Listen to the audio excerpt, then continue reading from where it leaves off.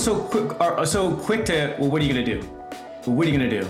And you talk about anyone with change and that discomfort, it's, okay, let's build a plan and let's go to the do. Whereas in my book, Intention, it's purposeful. Why the first 2 chapters and first 2 parts around discovery. Like, what are you really solving for? Before you can do, what are you doing with?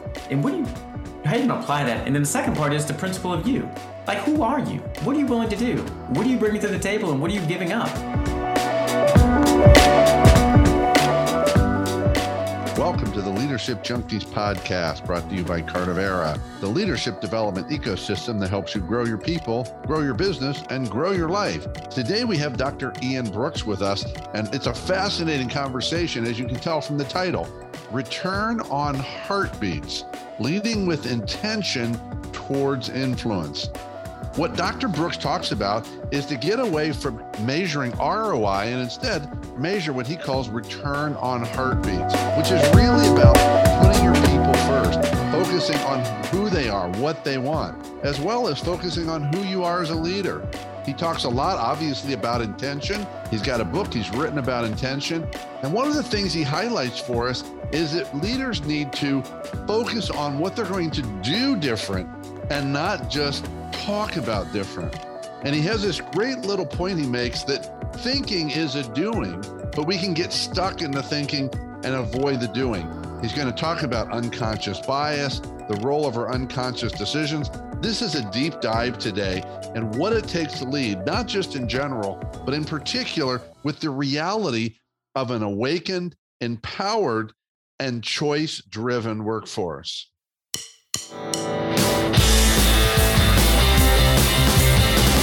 Welcome to the Leadership Junkies podcast, where we explore leadership, business, and personal growth to help you grow your business and live a richer life. We're your hosts, Jeff Dishwitz and Craig Matthews. We believe that leaders have to put their people first. And if you don't have time to grow your people, then you're not leading. Get ready for conversations that will challenge your thinking and help you transform your leadership and your business. Welcome to your bigger business and bigger life. We are excited to be back for another conversation about leadership. And today's going to be a unique perspective. We've got Dr. Ian Brooks with us. He is the CEO and founder of Rhodes Smith Consulting, personal and professional development firm that specializes in behavioral transformations. Ooh. Pay attention to that word, folks, behavioral. He's the author, and I love this title. The book is called Intention, Building Capabilities to Transform Your Story.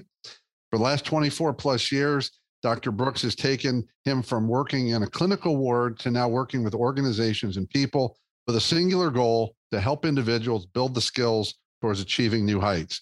His client list is not very descriptive. Netflix, Shondaland, Bank of America, Guitar Center, some small company called Nike, Sony, Warner Brothers. So in other words, he works with a lot of companies with very few letters in their name, which means they're very big corporations. If big companies have small names. The big companies have small names. That's who he works with to work on this transformational work. He has a passion for helping individuals expand and helping leaders and organizations develop key skills. Yeah, we're going to be talking about skills and working with their teams to build their mastery of intention and consistency of capability. So welcome to the intention conversation, Ian. Yeah, great to have you, Ian. No, glad to be here talking to you both. I won't tell you what my intention is because that's a secret. We'll find out at the end. All right. So Ian, give us a little bit of the background story. Yeah, it's one that's rife with ups and downs and zigzags. But I tell you, it's always been purposeful in that respect. So I decided as a 13-year-old that I wanted to be a psychologist. I was always curious around why people did what they did. And quite honestly, still searching for that answer. Yeah, a lot of ways. I thought if you figured it out, that would be a good one. Right. There you go, Jeff, with your aha moment that you're going to see. But when I was 13, I was thinking about that just because, I was curious about myself, curious about why I was always fearful of judgment, always in the shadows and so forth. But I always cared about what people thought at that moment and even cared about what people did. And as such, just kind of tripped into psychology in that moment. And it afforded me a chance to be behind the scenes while also being able to talk to people and get to know them. And they would know very little bit about myself. And that took me on a journey of getting my master's in clinical psychology. And as you alluded to in the introduction, working in a 24-hour lockdown ward. So I had the opportunity to run group and individual therapy for adults who were just coming straight off the street and who were dealing with chemical imbalances and required, medication and truly hard therapy within a confined setting before we put them back out into the environment or they went to their next placement. And so that foundation of working with those adults and subsequently even working with children through intelligence testing and personality testing really afforded me an opportunity and foundation of understanding who people are from a historical why perspective. But I wanted to work with people in a lot of higher functioning areas who were not just trying to be normal, but who really wanted to expand. And while our definition of air quote normal is relative to who you ask and when you ask them and potentially when you meet them. So the one would be Abby normal. Yes. Yeah, Abby normal. We're all normal in our own ways. Yeah. But it afforded me that foundation, and I wanted to work with those individuals in that normalcy state to really expand them in different ways. And so I left clinical psychology and then pursued a degree in a PhD in industrial organization psychology. Okay. Which used my foundation in clinical psychology now to work with organizations and people one-on-one. And so in that context, and as you mentioned, some of the organizations I've had the pleasure of working with and for, it's been a great journey of being able to work with them, seeing how leaders, one from a strategic standpoint, but also from an influencing perspective, are now impacting their teams in ways that really enable them to be better, recognizing that leaders in and of themselves are not necessarily the ones changing as so much as their spreadsheets and their org charts. And also in that context, working with individuals one-on-one, because the choice is really imperative. It's them that really have that impetus and that vulnerability in more specific detail on day-to-day actions of actually doing something different that allows me to combine both my clinical and organizational skills. So again, as you mentioned, help people master their intentions and be very purposeful on doing something different tomorrow than they're doing today. Awesome. Well, before we go into the wisdom bombs, which I know are coming, I have to say, so you're a guy that decided at 13 to be a psychologist, and yes. I decided about 14 or 15 to be a lawyer. Okay. In a prior career. So I just want everybody to know that despite the fact that might suggest that we are both incredibly boring and dull, that we're both pretty cool, I think, and we're fun to hang out with. Oh, come on, guys! I knew my path when I was 4. Most people would hear that and go, "What?" Yeah, self-proclaimed cool guys. Absolutely, I'm right there with you, Jeff. But it's funny when you say it, making that decision as 13 or 14-year-olds. I don't know about you, but I know for me, I had a plan. I knew where I was going to go to college. I knew where, the experiences I wanted to create. Yep. But yet, in that context, while I had a plan, I just experienced the path. And my path was my path. It was up and down and zigzag and all over the place. And it was human. Yeah, it's just human. I mean, that's all it was. And I didn't try to control the path. Yeah. I just controlled and dictated a purposeful plan of what I was trying to create. Now, it's interesting you say that. You're not dictating the path, but I'm sure that you had your response to the direction that you were going at any given time, and you can have healthy or unhealthy responses to something. Absolutely, and that always took shape. And in that respect, I describe it to people often like the Wizard of Oz and Dorothy. Her plan was just to get back to Kansas, right? where Oz was just a milestone. And she just had to walk down the Yellow Brick Road. She didn't know she'd run into the Tin Man, Scarecrow, the Wicked Witch of the West. She didn't know what she was going to hit. But she knew the goal was ultimately to get back to Kansas. Yeah. And so she just tested and utilized her own capabilities and adjusted. Some things were good, some things were bad, but she got there. My life and our lives are no different. I had a plan. I was just trying to get a PhD. At that point in time, understanding why people did what they did and creating as much experience and situations around that for myself to experience it, but also seeing it in others. And so once knowing that path or knowing that plan, now let's just experience the path of living in Atlanta, living in Alabama and Montgomery, living in LA, living in Portland and traveling all over the place. I couldn't have dictated that. And some of it was great. Some of it was just poop. quite honestly.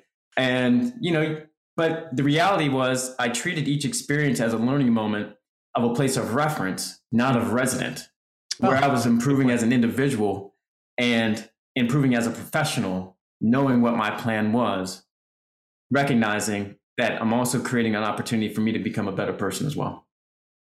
Well, if you remember Dorothy, though, she also learned the lesson about taking time to smell the roses. Yes. And the first roses she decided to smell were actually poppies. So she went to sleep in an opium field. But most people forget about that wisdom from the movie makers in 1939, I believe. So, right. Well, I gotta that was say, a very different journey. I question her intelligence anyway, wanting to get back to Kansas. I mean, have you been to Kansas? Sorry for anybody that lives there and actually likes it, but oof.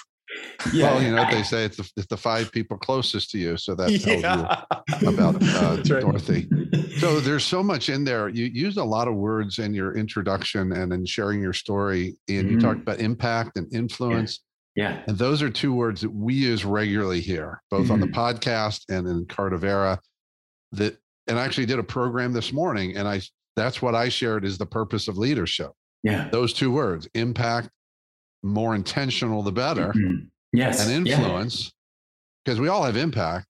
Yes. So can you talk just about that kind of high level concept of impact and influence when it comes to leadership? Yeah, because to your very statement, there's impact and there's influence.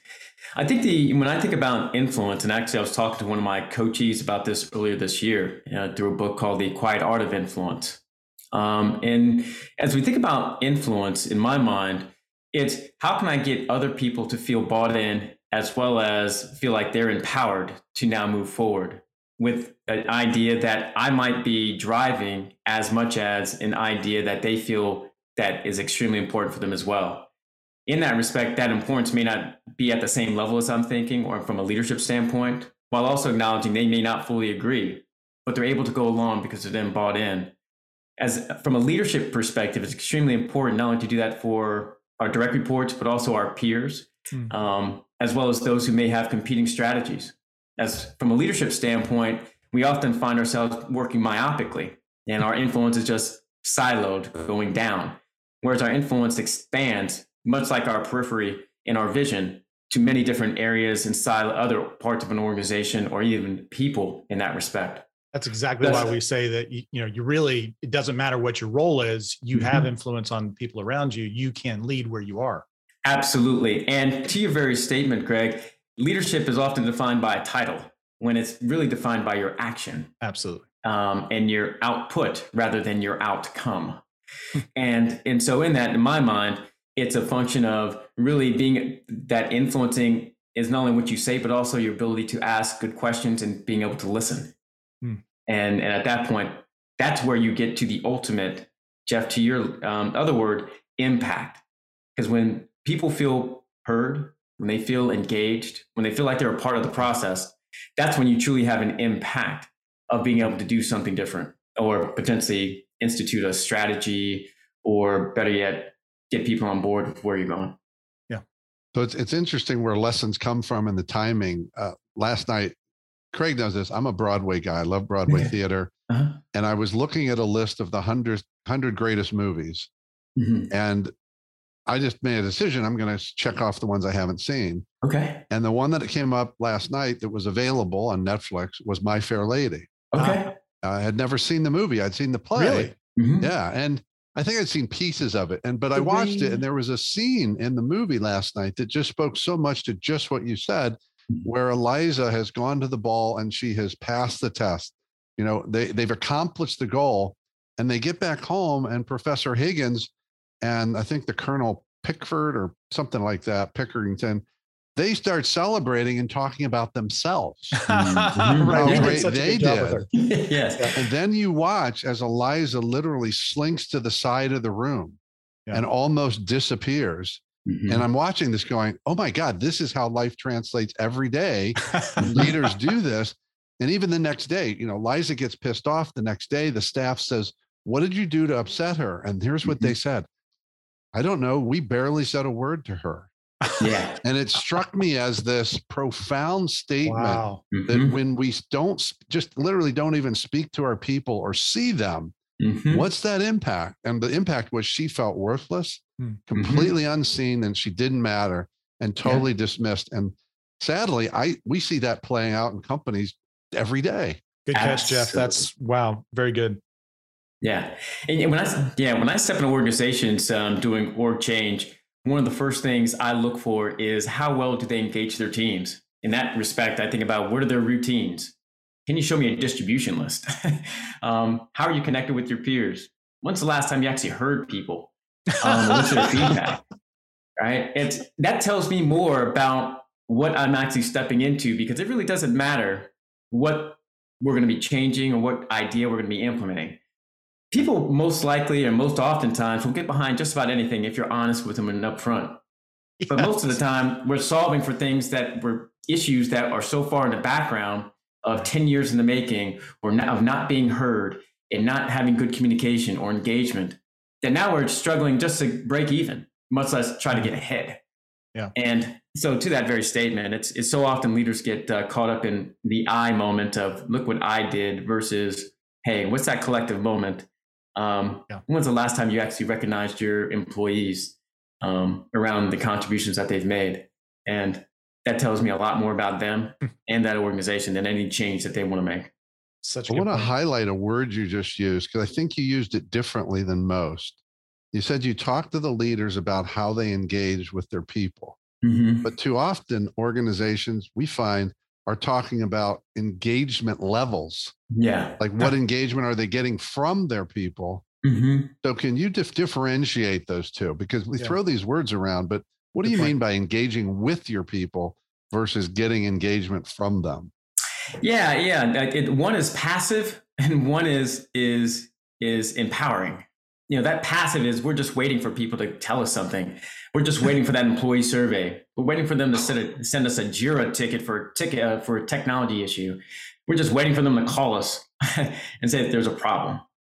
When we're actually engaging people from a leadership standpoint, we're empowering ourselves to go out and I'm going to meet you where you are. That doesn't mean I have to live there. It's just understanding where you are. Absolutely. It's me taking and saying, I'm going to put you as a priority. No different than a stakeholder meeting, no different than a shareholder meeting. No different than me looking and talking to a COO or the CEO or heck, a senior manager, having meetings, having conversations. It's going down to the people who are actually impacted and creating the processes of which are making me look good, right? It's affording us the chance to be proactive.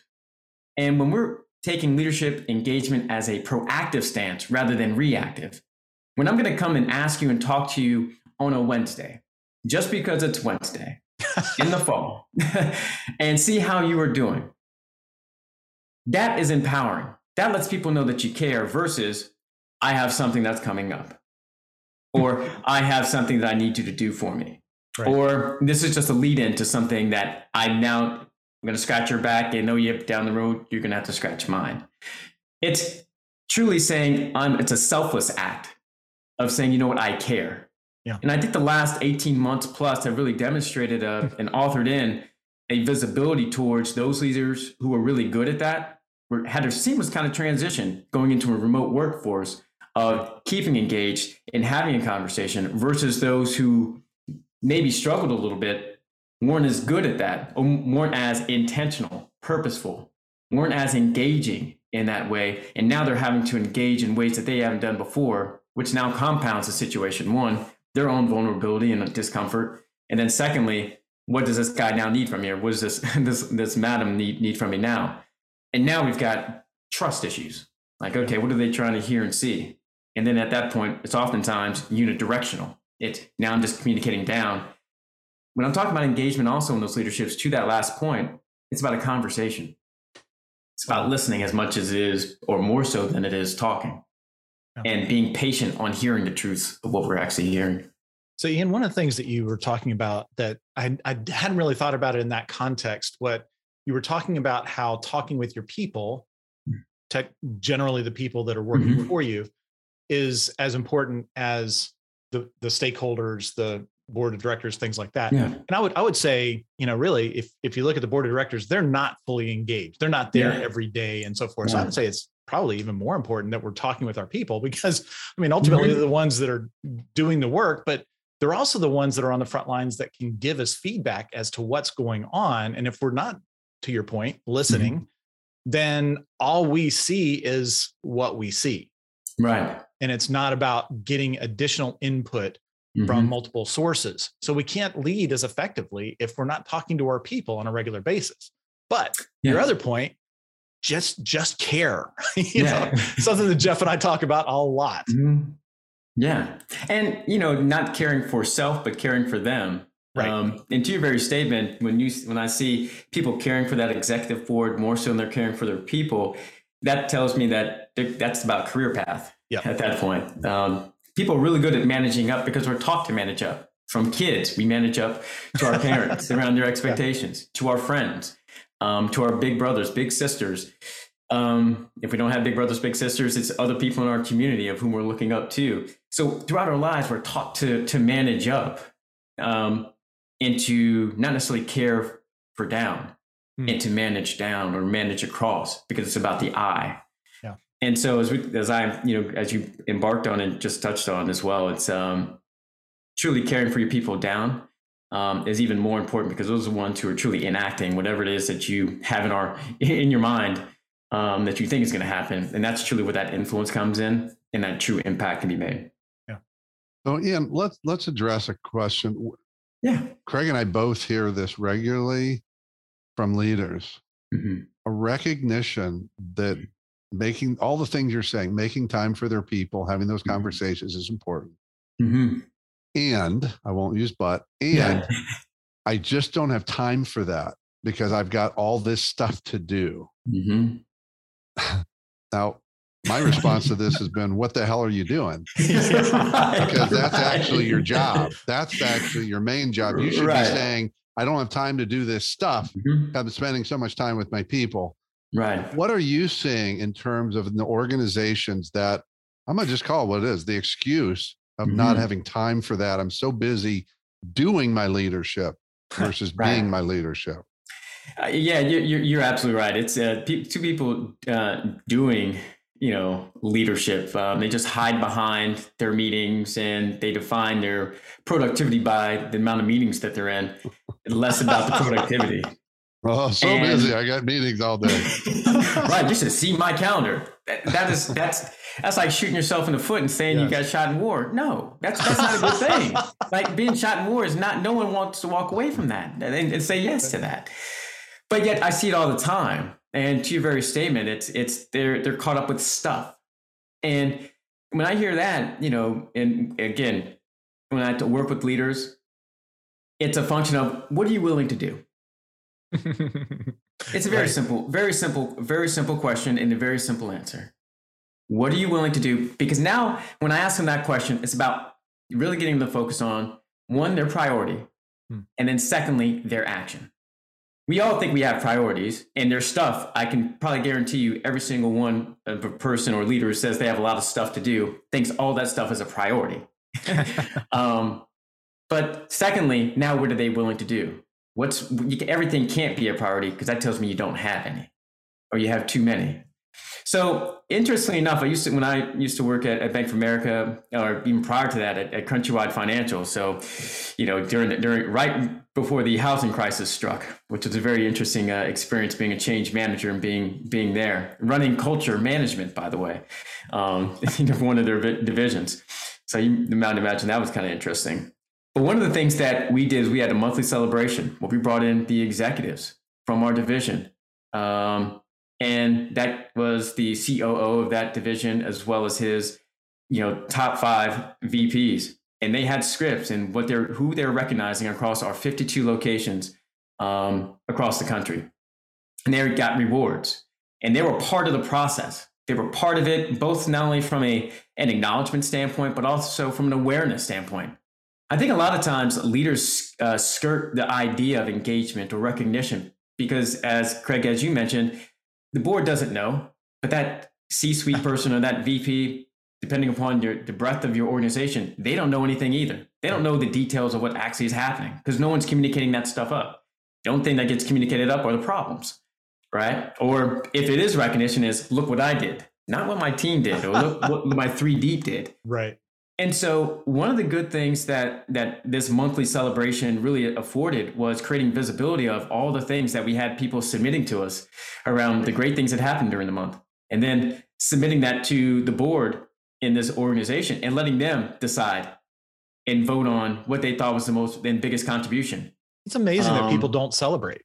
They don't. And they really don't. The other part of what you were talking about there, I thought was brilliant. You're really looking at that as, okay, I have these people, I want to recognize them. I'm pulling this out here and we're making this part of the culture. That's great. Yeah. But if I ever hear from a leader, look at what I did when clearly it was a team effort, they're not rising any higher. Yep. Yeah. That's individualistic. And in fact, I would probably be looking at where's the exit door for them. Yeah. Yeah. That's exactly it. And recognizing that even these leaders at the organization, they can't do it on their own. They need the visibility. They need people to help champion and create that awareness because, Jeff, to your point, they got stuff to do, right? They have meetings to handle. They have other reports they're looking at. So it's what they're being rated on. Yeah, exactly. They're not rated on how many times they recognize people. They're rated on all these other things. Grading sucks.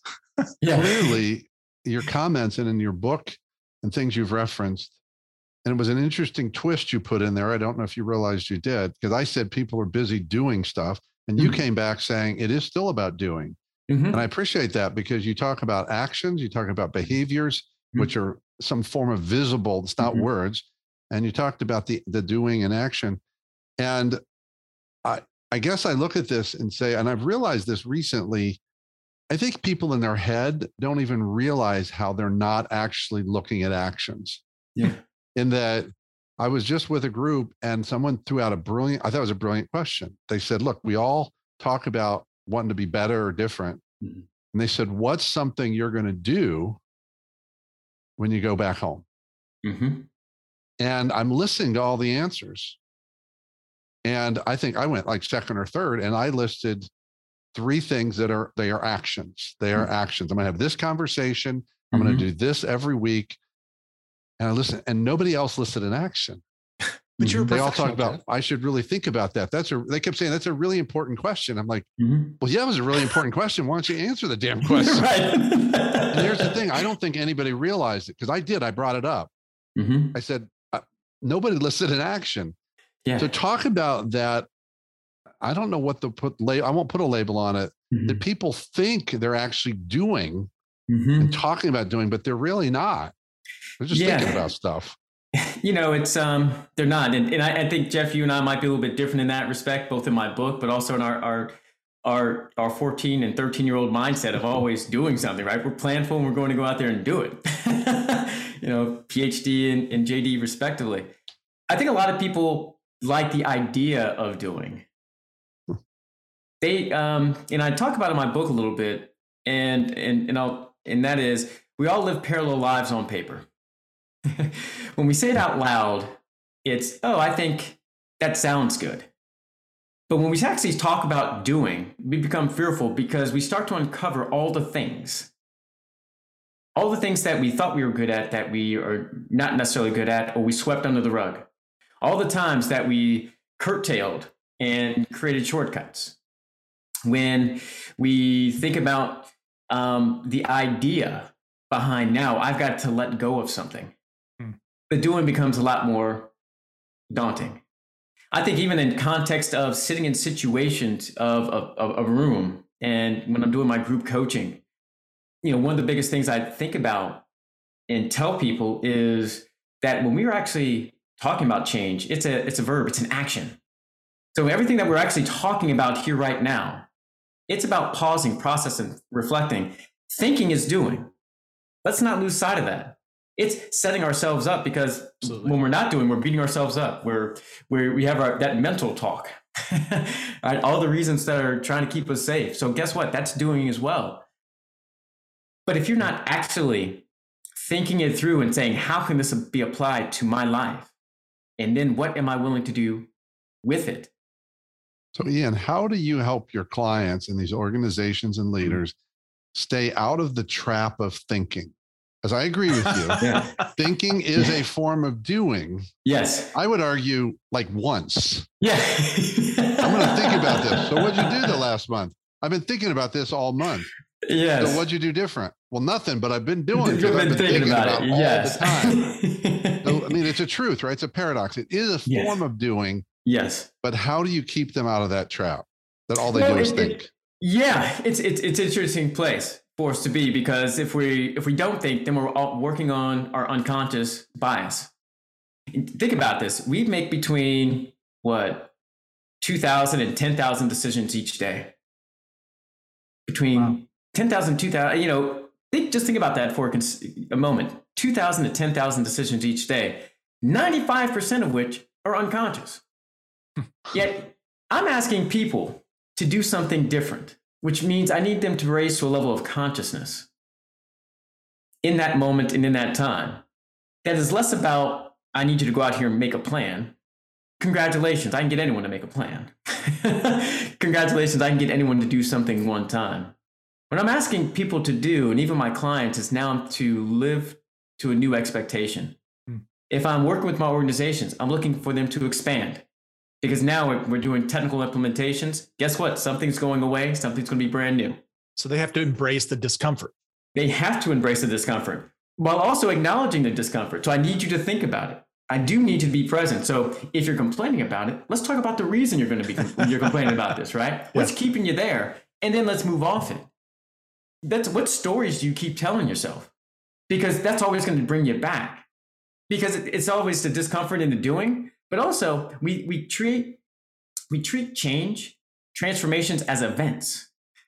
It's like, I'm just trying to get to this milestone. I'm trying to get to this end date. I'm trying to fit into this dress. I need to look good for my wedding. I need to look good for the high school reunion. I need to get this job title. Those are events, which tells me that I can get anyone to do an event.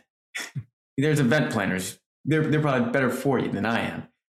What I'm actually talking about is integrating to what you're going to be doing differently consistently. In organizations, it comes down to performance evaluations. It comes down to what your processes now look like. It's now what your behavior looks like, whether you want to think about it or not. Or if it's in my coaching, it's now you taking that ownership and saying, here's what I'm willing to do every single day, or at least part of the day. Or at least if I don't, I acknowledge that I didn't do it and being okay with that. That's where that thinking really, Jeff, to your question, really takes it from, I'm just thinking about it and I'm not doing anything. It's saying I'm thinking about it, and it says, and here's what I'm going to do about it. Let's take a quick break and hear from our sponsors. If you enjoy the Leadership Junkies podcast and you want to grow your leadership, we have a new course for you called Become a Confident Leader. In this course, we will share some of the keys to becoming more confident in your leadership and also to become more impactful. Go to cardavera.com/confident to find out more. See you on the inside. The world's best-known investor and Wall Street expert Warren Buffett once said, "Wall Street is the only place that people ride to in a Rolls-Royce to get advice from those who take the subway."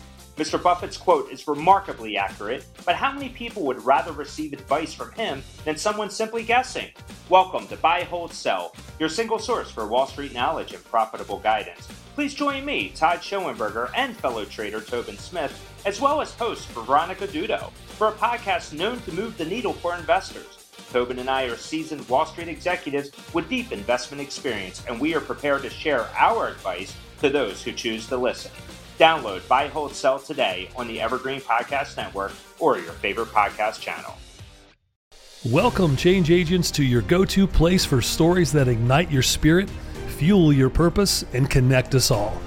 We believe in the incredible power of the human spirit, its boundless resilience, and the inspiration it brings to our lives. On the Driving Change podcast, we'll journey together through the extraordinary yet very relatable experiences of some of the most amazing people on earth. Our mission? That through these stories, we might just spark change within you and awaken a newfound motivation to harness your unique gifts to make a real difference in the world. So get ready to be inspired and join us on this incredible adventure. You can find the Driving Change podcast on Apple Podcasts, Spotify, iHeartRadio, or wherever you love listening to your favorite podcasts. Welcome back. Always, as you can guess, because I talked about My Fair Lady earlier, Craig and I are both movie people. And the doing part, I always think of one scene in one movie, which is the movie Untouchables. Okay, yeah. Where at least 2 times Sean Connery says, "What are you prepared to do?" in some very dire situations. And then he's really saying, don't tell me how this bothers you. Don't tell me how upset you are.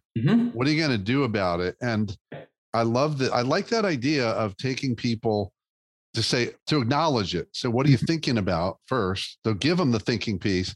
Yeah. What did you learn? And now what are you going to do with that thinking and learning? Versus if you jump right to the doing, they may say, well, you cheated me. I have to think first. Yeah. It sounds like that's what you're doing. You're giving them the gift of thought, but bring them to the doing. Yeah. Because people are so quick to, well, what are you going to do? Well, what are you going to do? And you talk about anyone with change and that discomfort, it's, okay, let's build a plan and let's go to the do. Whereas in my book, Intention, it's purposeful. Why the first 2 chapters and first 2 parts around discovery? Like, what are you really solving for? Before you can do, what are you doing with? And how are you going to apply that? And then the second part is the principle of you. Like, who are you? What are you willing to do? What are you bringing to the table and what are you giving up? Who are you in that context of what you want to do? Now, the third piece is let's build a plan and then let's go do. But yet, when someone immediately says, without the context of people to think up front and say, okay, great, I acknowledge that in the moment, I'm beating myself up. Crap, I shouldn't have said that or I shouldn't have done that. Let me own that and say, am I done? Am I done beating myself up? Cool, that's wonderful. Now what am I going to do different? And now I have a choice. I think that comes back to the big word of your book, which is intention. And if you look at the process of, okay, now I'm going to go create a plan. Well, if you create a plan in the vacuum, that is not setting the right kind of intention to have inclusion of that idea, of the ideas of other people coming into bear. And so setting the intention of how we're going to plan, I would think makes a lot of sense as well, because then we're saying, okay, who do we want to hear from? Who do we want to participate in this process so that we have better information, so that everybody's bought in and so forth? Absolutely. And it's extremely key with organizations. And while my book is written necessarily for executive leaders for their own transformations or people for their own self-improvement, it definitely is transferable over to organizations. And even specifically when I go in, the reason why I ask, okay, well, what's the feedback we've already seen? What's the level of engagement we already have? What are we willing to do? What's our scope? What are we not touching and that we just need to anchor on? Where do we have some flexibility? Those things go a long way towards what truly are we planning for, because everybody wants everything with no work attached to it. Right. They just want the end result, and to keep whatever they're doing the same to the extent possible. And so for that, to your very statement, Craig, it is a function of, organizationally speaking, really being intentional about understanding. And with that understanding, with that intention, now I can control the conversation. And now it's just about me being flexible, no different than Dorothy. I'm now flexible on that journey of where I'm going. And now I'm responding versus reacting. It's funny you say that. I had the exact same thing happen the other day. Went to jump my dad's car, and my car in the process started beeping and flashing and it wasn't working. I said, well, my dad was like, oh my gosh, now what? And I said, don't worry, I have insurance. I have it covered, no problem. Managed to make it work anyway. So, but it was just, I wasn't going to get into that place of despair, whereas that was somebody else's natural take. That's a reaction versus you had a response to it. And I think when we have a plan, because we're also putting the plan together, we're also in doing that discovery of what we're looking for and who we are and what we're willing to do. We're also putting the context of what's the worst that can happen. Right. Right. When we think about where we're trying to go, it's like really what we're going to do. So I remember working with an executive, and we're about to send an email out to, some 5,000 people across the organization. And he hadn't done it before, and he wanted to check it, double check, and he kept asking me, you think it's right? You think it's good? And I said to him, Dave, what's the worst that's going to happen? What's the worst that this email is going to do? You get fired. All right. Now, let's look at this email and see, are we going to get fired for this? Is there anything in here that we said that we called out somebody that we shouldn't have, or put some language in here that we shouldn't, or whatever the case? Is there anything categorically that is fireable? Okay, no. Okay, so let's walk back from that. What else is the worst thing that can happen? Okay, I mean, we've cared for everything that we could think of. It wasn't that we didn't. And if something does happen, which in this case it didn't, the reality is we'll care for it because we're prepared. We already know if someone comes back and says they didn't like it, how would you respond? If someone comes back and says they didn't get the email or communication, how would you respond? Or if they don't like your strategy that you put in here, how would you respond? And part of that response needs to consider, how are we impacting the other people around us? You know, if I throw up my hands and say, oh my gosh, the world's ending, how is that impacting the people around me? Versus let's keep it calm. If I show that it's not bothering me as much, and I truly mean that it's not, then that helps other people accept it as well. Absolutely. So Ian, I think you've talked about this, but I'm going to bring it to a fine point.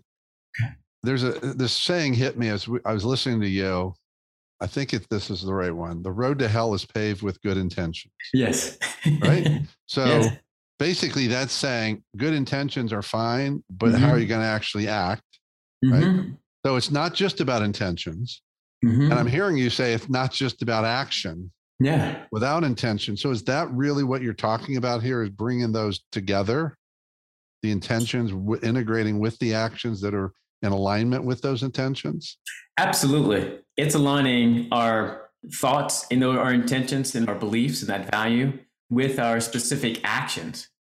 While also, as we were just talking about, caring for, as Craig mentioned, what we are trying to achieve, caring for what we believe might happen in a worst case scenario, and also caring for how that might impact others. As leaders, as we give some thought to those three areas, one, how are we doing this and why are we doing it? Secondly, how are we caring for our actions and making sure that we're moving forward in the right direction and that our actions align to what we said we are doing and willing to do? And third, curating and ensuring we understand the impacts to others so that we can respond to those instances when we know what their concerns are and what their interests are. We're in a better position now to then move forward. We're in a position of power versus one of, oh shit, I don't want Kathy at my doorstep complaining about this because I just don't want Kathy complaining at my doorstep. It is one of truly integrating our intentions with our actions, because then we have something that which we can measure ourselves against that is authentic to what we said we were going to do, willing to do, and what we knew we were going to do. And now that's our measure versus framing success based off an ROI or behaviors we had no intention to doing to begin with. I hadn't thought about this before, but we talk about emotional intelligence, but emotional unreactivity may be an issue. If we cannot be reactive for a minute. Yeah. A minute is a long time for us to consider the ramifications of what we're about to say. And if we can just hold off, be fairly impassive regardless of what we're hearing, and then think, okay, now the person that's telling me this, are they telling me this, what's the reason for this? The issue, is it really as bad as it seems? Et cetera, going through the kind of the checklist, but then also saying, okay, now how can I have the best possible response that doesn't destroy the person in front of me, right? And helps us to move forward. Yeah. There's a saying that was, there's a couple of sayings I like out of the book, The Prince, written by Niccolo Machiavelli. I don't know if either of you are familiar with it. It was actually written in 1532. Really interesting book. And it was translated, I think, in 1921. And one of the things that came out of the book that I really enjoyed was that the art of true leadership, and I'm going to paraphrase, is a leader who is great at asking questions and patient in hearing. And so, and more specifically, patient in hearing that truth. And so it speaks, Craig, to what you just mentioned, in that as leaders, we're taught to always, in a lot of ways, have an answer or response. Yeah. we don't necessarily always ask questions to seek clarification or listen to hear. We're often listening to a truth of someone else's truth that they're probably curating for us versus a truth of what's behind the layers. Yeah. And to that, we have to be present versus to your very statement of not being able to respond and saying, hey, this is what I just heard. Is that accurate? Is this truly what you're saying? Or what other factors influence what you just said? Yeah. How did I contribute to this? Taking personal accountability. That's a great point. Those are the things that really are influential in any leadership, but also as we think about moving us forward and backwards and creating that engagement, those who do that well really have a authenticity to themselves. People who will do whatever they can for them, even if they don't necessarily agree, because they trust. And those individuals who more oftentimes than not will be more successful as a leader as an end result. Well, it seems like one thing we're talking about here is you referenced this early in the conversation, Ian, the idea of vulnerability. And what we're discovering is that there's so many layers to vulnerability, because to me, that pause is vulnerable.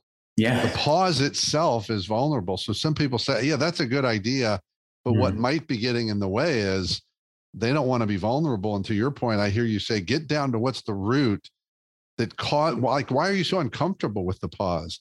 Why do you think that's bad? What's the story going in your head that the pause is bad and now you're a lesser leader or you're weak or you're not smart? And I think I love your idea of just keep peeling the onion to find out what's really driving the behavior so we can change the behavior going forward. Yes. It's a great point you bring up, and until you brought it up, I had lost sight of it. But one of the easy or early things I learned in clinical psychology was the art of asking questions and being comfortable in the silence. Jeff's really good at that. Yeah.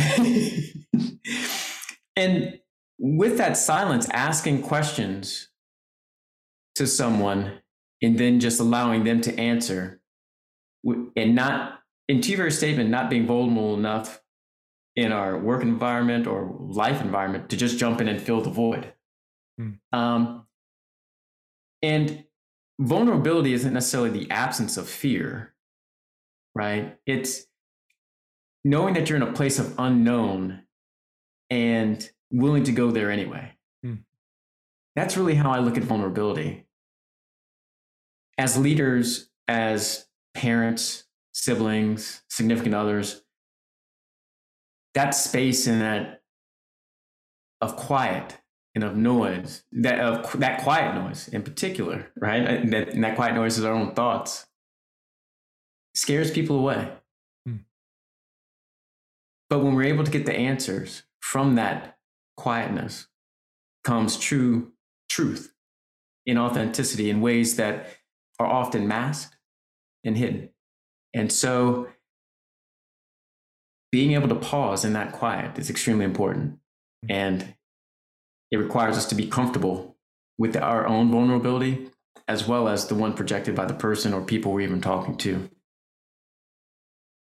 So Ian, this has been so much great insights and perspectives, and I want to put it and layer it over with the reality of today.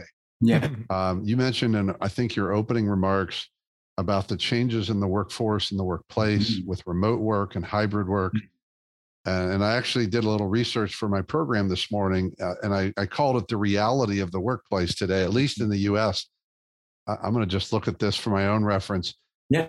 I was talking about the Great Resignation, Yes. which was 4 million people in April.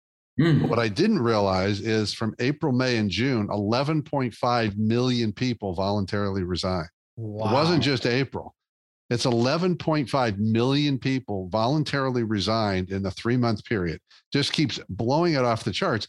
And what the research is showing, and then I'll pause after this to get your input, it listing 4 reasons for it. The number one reason, and it's based upon the number of responses that say this, is people rethinking work and life is the number one reason. Mm-hmm. Number 2 is stress and burnout, which I think is related to number 1. Number 3 is how they were treated by their employer during the pandemic, and it wasn't good. They didn't feel cared about. Right. And number 4 is the unemployment benefits. Like, it's way down at the bottom. But usually when this topic comes up, people say, well, it's the damn unemployment and everybody's lazy. No, that's not it. So 2 things here, and I'll break them up if it's helpful. One is, what are your thoughts on what's going on in the workplace, especially around leadership and these topics? And number 2, what do you feel like the obligation of the organizations and leaders is to rethink work if millions of people are rethinking it? Yeah, those are great questions. I love the stats you just brought out, because it's not surprising, if I can speak, excuse me. 11 million people. That's astounding. And I'm confident that number will grow.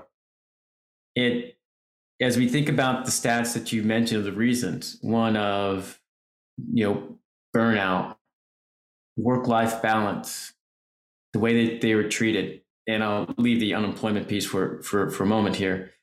Those first 3 speak to quite a bit of choice. Of one, as we think about leaders, of wanting to sustain their momentum and their ROI, not being and demonstrating empathy and be empathetic to their employees' experiences, much less their own. That ROI needs to be replaced with return on heartbeats. ROH. Nice. And it's truly, as you think about those first 2 reasons, and we'll go right there. It's like the burnout or burnout, lack of balance, and not treated fairly. If people lead with return on heartbeats, quite frankly, those first 3 things are now cared for in a lot different way. Yep. Our processes are looking a little bit different. How I lead looks different. And that means, oh yeah, by the way, I may not get that big bonus at the end.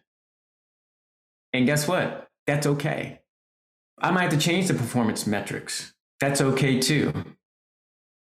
What I think the last 18 months and going on almost seemed like 2 years has presented to us is that people are caring more for themselves and recognizing that my life is much more than the paycheck I receive. Yes.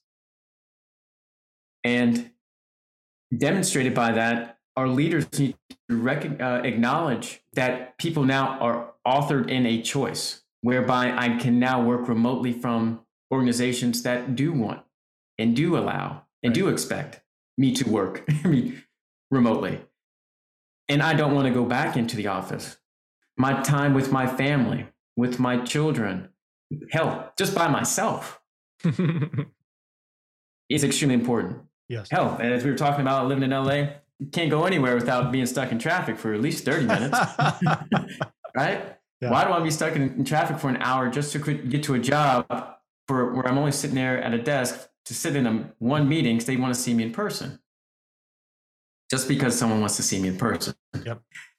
As an individual, people are empowering themselves and really authoring in choice in a way that they hadn't allowed themselves to do before. I mean, we actually have to talk to people and find out what they want? Yes. Gosh, that sounds so intrusive. Right. It's not like any of this stuff just happened or people just weren't happy. Because guess what? They didn't like the way that they were being treated. I can almost guarantee you at least 70 to 80% of those people didn't like the way that they were treated before. Sure. That just didn't happen. It just happened to be probably more visible or a lot more transparent in certain ways, but it just didn't happen. And so now that those stats are available, leaders now need to be able to look at that information a lot of different ways and demonstrate how can they now lead so that one, we're retaining our top talent and retaining as much talent, because sometimes turnover is good, but now what's the talent we need to make sure we have to sustain our business? And then secondly, how can I lead better so that they feel part of the process, feel part of ownership? I've yet to see an organization ask people coming back to work, or, mind you, I don't work for an organization, so probably wouldn't see it, but I've yet to hear a story of an organization reaching out to their people and taking a survey on what they would like to see and do, or what processes they can actually put in place to either have a hybrid type culture. So, Ian, there's something you said in there that I want to ask you a question about, because Sure. what I heard you say in your answer was about the leader saying maybe they have to forego their performance bonus. Mm-hmm. And saying that, what I heard in that is that doing it this different way means you're not going to be able to perform. And I don't know that I agree with that. Right. I think it's looking, how can we perform the same or even greater, but we're going to do it with our people versus on their back. Totally agree. Yeah. I agree. Oh, that's a great point, Jeff. I didn't mean to put it down in that respect, or go to that far extent. Both and. I think, I guess to expound on that a little bit, the way the performance expectations are now and our bonuses are based off of a model of people being in the office and being able to see them in so much control. And I think that's really what they're looking at. It is out of sight, out of mind. And, I have a lot of strategies now to implement.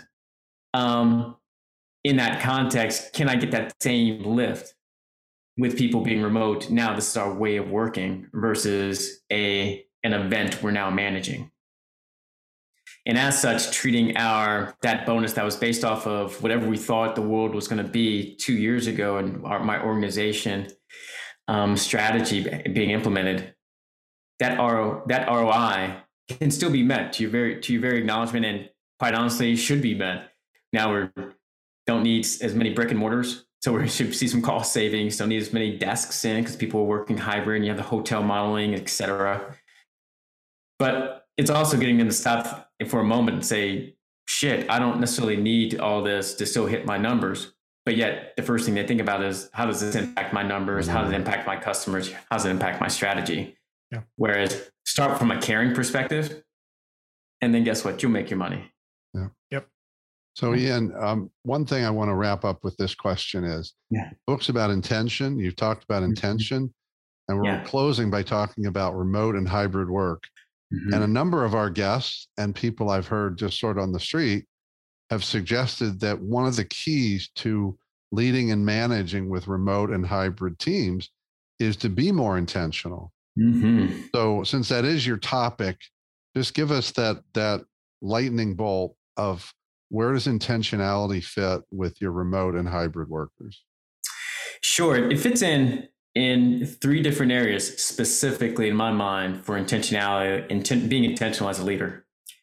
The first is transparency. As a leader, we have to be very intentional about how we're communicating and being transparent on what we're doing, the reasons we're doing it, and how someone is impacted, be it individually or organizationally.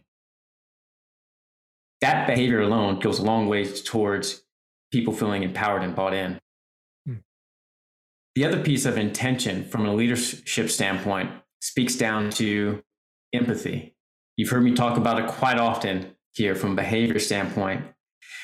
Even if you have knowledge of general dynamics, if you fail to demonstrate a level of empathy and compassion for what people are going through, knowing that there's greater emphasis towards work-life balance, greater emphasis towards people feel burnt out, and that people are leaving as a result because there are other employers out there who are willing to match what they need and want.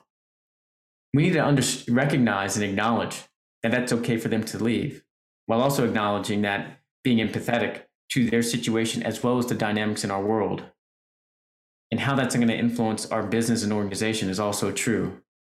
But understanding it starts with people in that respect. The third piece behind that is being intentional about our leadership development. While I talked about it briefly and off camera, as we have people remote, how are we demonstrating that visibility of our top talent and our talent within organizations? We talked about a little bit as well, the idea of recognition. Part of recognition could be seen as having top talent going out, because at that point, you're showing a level of engagement and awareness in ways that we haven't necessarily demonstrated historically. And finally, that return, and it ties to all of it, is that return on heartbeat.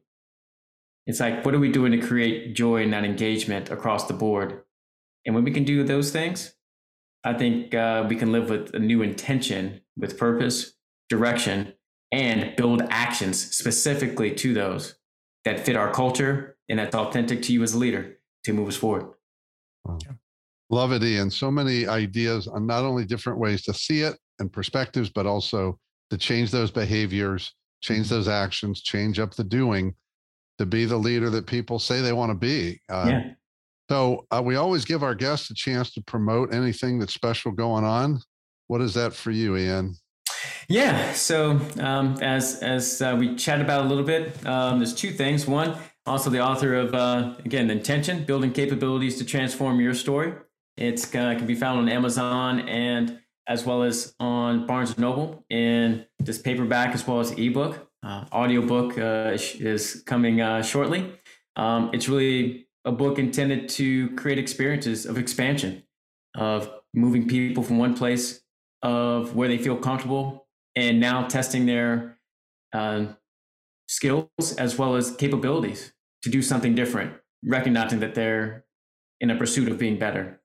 The second piece I'll promote is, obviously coaching is near and dear to my heart, and working with organizations and individuals is extremely key. So I also, from a general perspective, have a group coaching classes that are coming up here in the not too distant future. They can be found on rhodesmith.com. That's RHODESSMITH.com, where they can, listeners can find group coaching as well as individual coaching courses that are coming up here in the not too distant future. Awesome. So you listed the website. What's the best way for people to connect with you directly? Sure. So they can go to rhodesmith.com as well as, in addition on that website, they can find this podcast as well as other social media I've been on, articles I've written, as well as just a video of each one of the various programs. They can also find me on Twitter and Instagram under Dr. B_intention. That's Dr. B_intention. And I can be found on LinkedIn under Ian Brooks. Awesome. So Ian, we always wrap up with a question or two, and you actually answered one of the questions with that final bit of wisdom. So I'm just going to go with this one. What's that movie scene or character that speaks to you about leadership and impact? Yeah. And since you had mentioned your movie buff, so hopefully you know this movie. The movie that comes to mind for me is To Sir with Love. I do know 1969 or 1967 movie with Sidney Poitier. For those who are less familiar with the movie, Sidney Poitier plays a high school teacher on the east side of London, in a downtrodden side. Obviously, Sidney Poitier is Black. The school of which he's teaching in is majority, if not all white, being in London. And he's now faced with teaching these kids and making them become, or allowing them to become students, but also adults and good human beings within 1 year. And while he's on a pursuit to become an engineer. And in that, one of the things that demonstrated in that movie, because it tackled both the social and societal and racial challenges within the 1960s with him going and becoming that teacher in that school, it demonstrated a number of different things to me from a leadership standpoint. And we talked a little bit about them as well. The first is being able to listen. One of his key attributes within working with his students that I think is applicable to just about any walk of life or any job is that he was able to listen to his students and meet them where they were. But oftentimes when we talk about meeting people where they are, we think we have to be down with them, whereby we have to acknowledge where they are and allow them to meet us where we are in our place in space. And one of the great things Sidney Poitier did throughout the entirety of the movie with a zigzag effect, but ultimately getting there, was that he was able to move the students along to become better adults and students and people at the end. And that all started with his ability to listen. He also demonstrated an ability of humility. That humility was demonstrated in a number of different facets, most notably one, becoming a teacher and obviously wanting to make sure that there's a lot of things the students did to him to make his life a living hell. But he did not allow that to deter him. And in that humility afforded him an opportunity for himself to grow. To the extent at the end of the movie where he got the job to become that engineer someplace else, he tore that job offer up and stayed and remained a teacher at that school because it taught him so much more about himself and the contributions he was able to make. And so, those are just some of the points I'll bring up To Serve With Love with Sidney Poitier and a number of other actors and actresses back in the 60s, but wanted to bring that movie up as an example. Right. I don't think I've seen it. Thank you, Ian. Thanks for all your wisdom today. And most important, the work that you're doing in the world to create these organizations, teams, and leaders that really get to a healthier form of leadership and organization. Love that return on heartbeats. Thanks. Yes. No, I appreciate it, Jeff and Craig. Wonderful being here, and thanks for the conversation.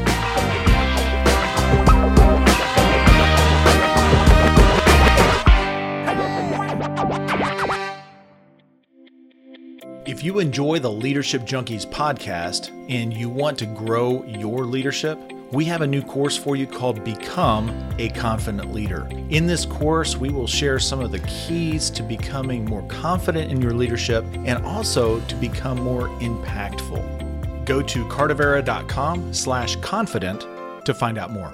See you on the inside. How much do you understand the future of finance? I'm Jim Roos, a top 10 banking influencer and host of the podcast Banking Transformed, where we dive deeply into the rapidly evolving world of banking and financial technology.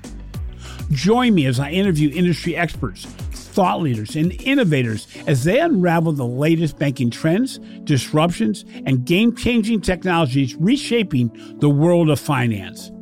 Redefine your understanding of the banking ecosystem. Subscribe now to Banking Transformed, available wherever you get your podcast and now available on YouTube.